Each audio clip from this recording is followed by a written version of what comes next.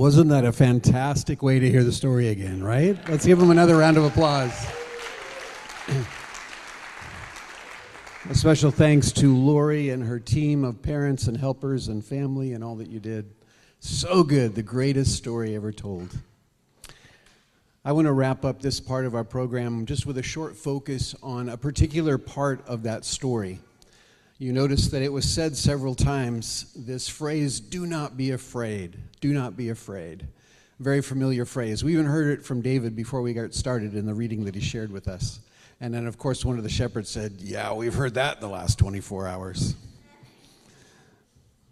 Why that phrase? Why that phrase? In fact, it didn't just happen on Christmas night, but we all know, perhaps, that months before this happened, when Zechariah, the father of John the Baptist, who we heard about, was doing his job in the temple, a job he only did once a year and a job that he did alone, his duties were interrupted by an angel, another messenger from heaven, who said, first thing, do not be afraid.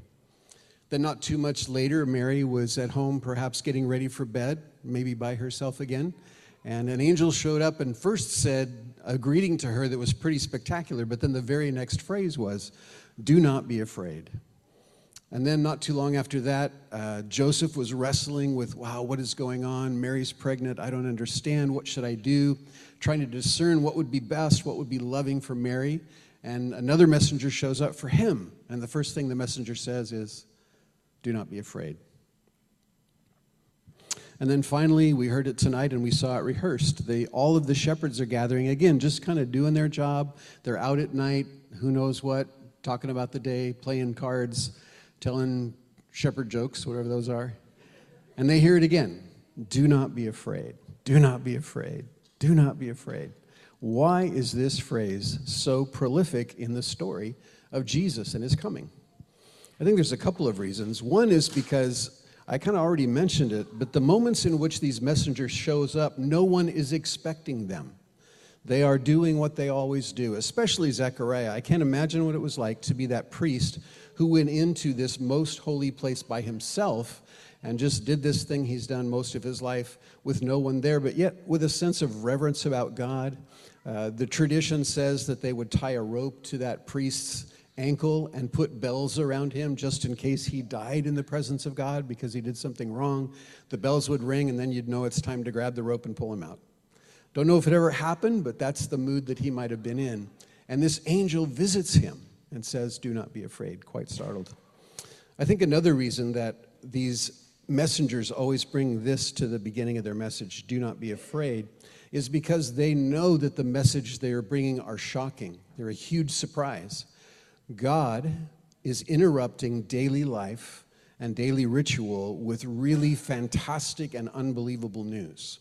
And so just the natural human response is disorientation. I don't know what's going on. I don't know if I can listen. I'm so startled by what's happening. And it was kind of a call into reality. Hey, take a breath. Do not be afraid. I think there's one more reason. I think fear is a bit of a human disposition. We are able in our culture and in our community to move along pretty well through our days, not engaging fear a lot, but we are probably a unique country in that way. Many people are confronted daily with realities of fear. Think of places around the world today where fear is the daily mood, what is daily felt. Very difficult places. And this is the beauty of the coming of Jesus. As Daniel said, we have these 4 gifts that we celebrate that Jesus brought to us. The first gift that we celebrate is a gift of peace. Peace is a gift from God that helps us deal with things from the past that make us afraid.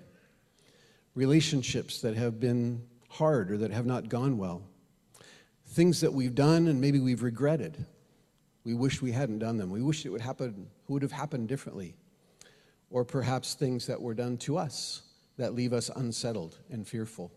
So Jesus came with an incredible gift to meet that need in us, the gift of peace. Peace within us, peace between us, and peace between us and God. The second gift that we celebrate is the gift of hope. Hope speaks into the future. Over the last couple of years, It's been a little different around here, hasn't it? And there have been more reasons to kind of wonder what's coming next. What are we up for? What's happening? Our future can seem uncertain. And certainly there are people in other parts of the country, again, whose stories are so much more challenging than ours, and for whom hope seems very evasive. So Jesus brings the gift of hope. But what about our present? Peace speaks to our past, and hope speaks to our future. How does Jesus gift us in the present? And of course, we talked about that gift, and it's come up a lot tonight, and that's the gift of joy. Joy in the moment. Joy in the moment. God is with us. We are not alone. Even if we might feel alone, even if physically we are alone, God says, through Jesus Christ, I am with you. If you need strength, I'll provide it. My joy will be your strength.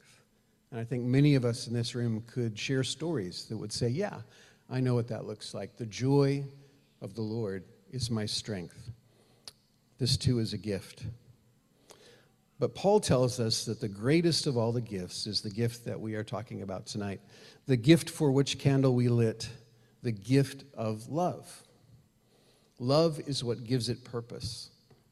Love is what gives us a reason to be joyful and to be at peace and to have hope because we have relationship. It was said very early on in the creation of man, or humanity for that matter, it's not good for humans to be alone. And I certainly resonate with that reality. It's not good for Rick to be alone. Rick needs to be with people. But being with people is hard.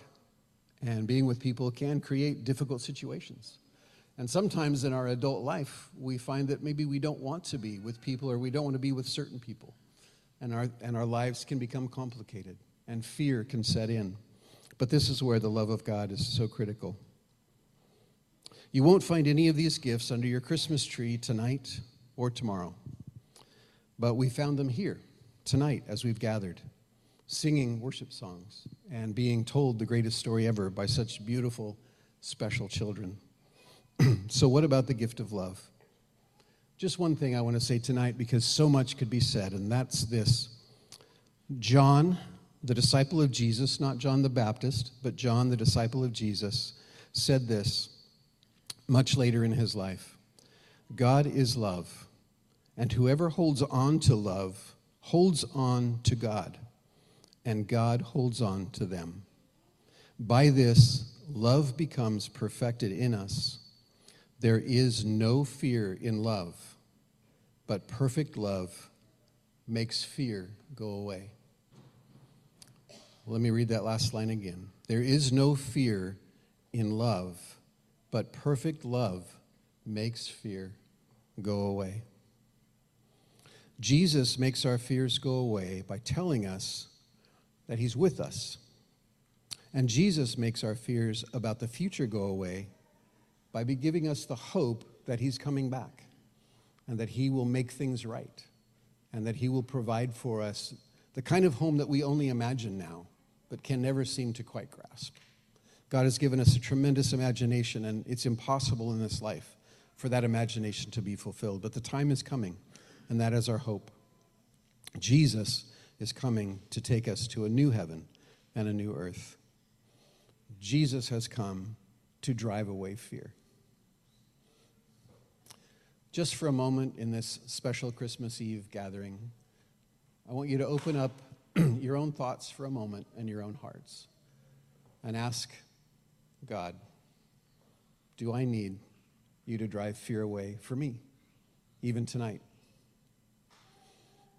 Underneath, what's going on? Are you experiencing the fullness of the peace of God? I hope so. I hope that's true. Are you experiencing the fullness of the peace that Jesus brings? Our relationships, and is your soul at peace? Are you experiencing joy? Not because circumstances are good, or not because there's a lot under the tree, but because inside your soul there's a settling, there's a belonging, there's the knowledge that God loves me, that Jesus is with me by the power of the Holy Spirit.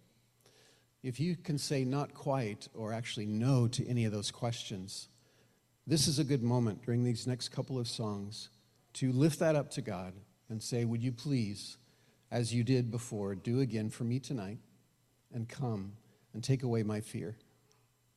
Let me experience in my soul now, in the presence of God and his people, and in the midst of songs of worship, the love of God. And let him take away that fear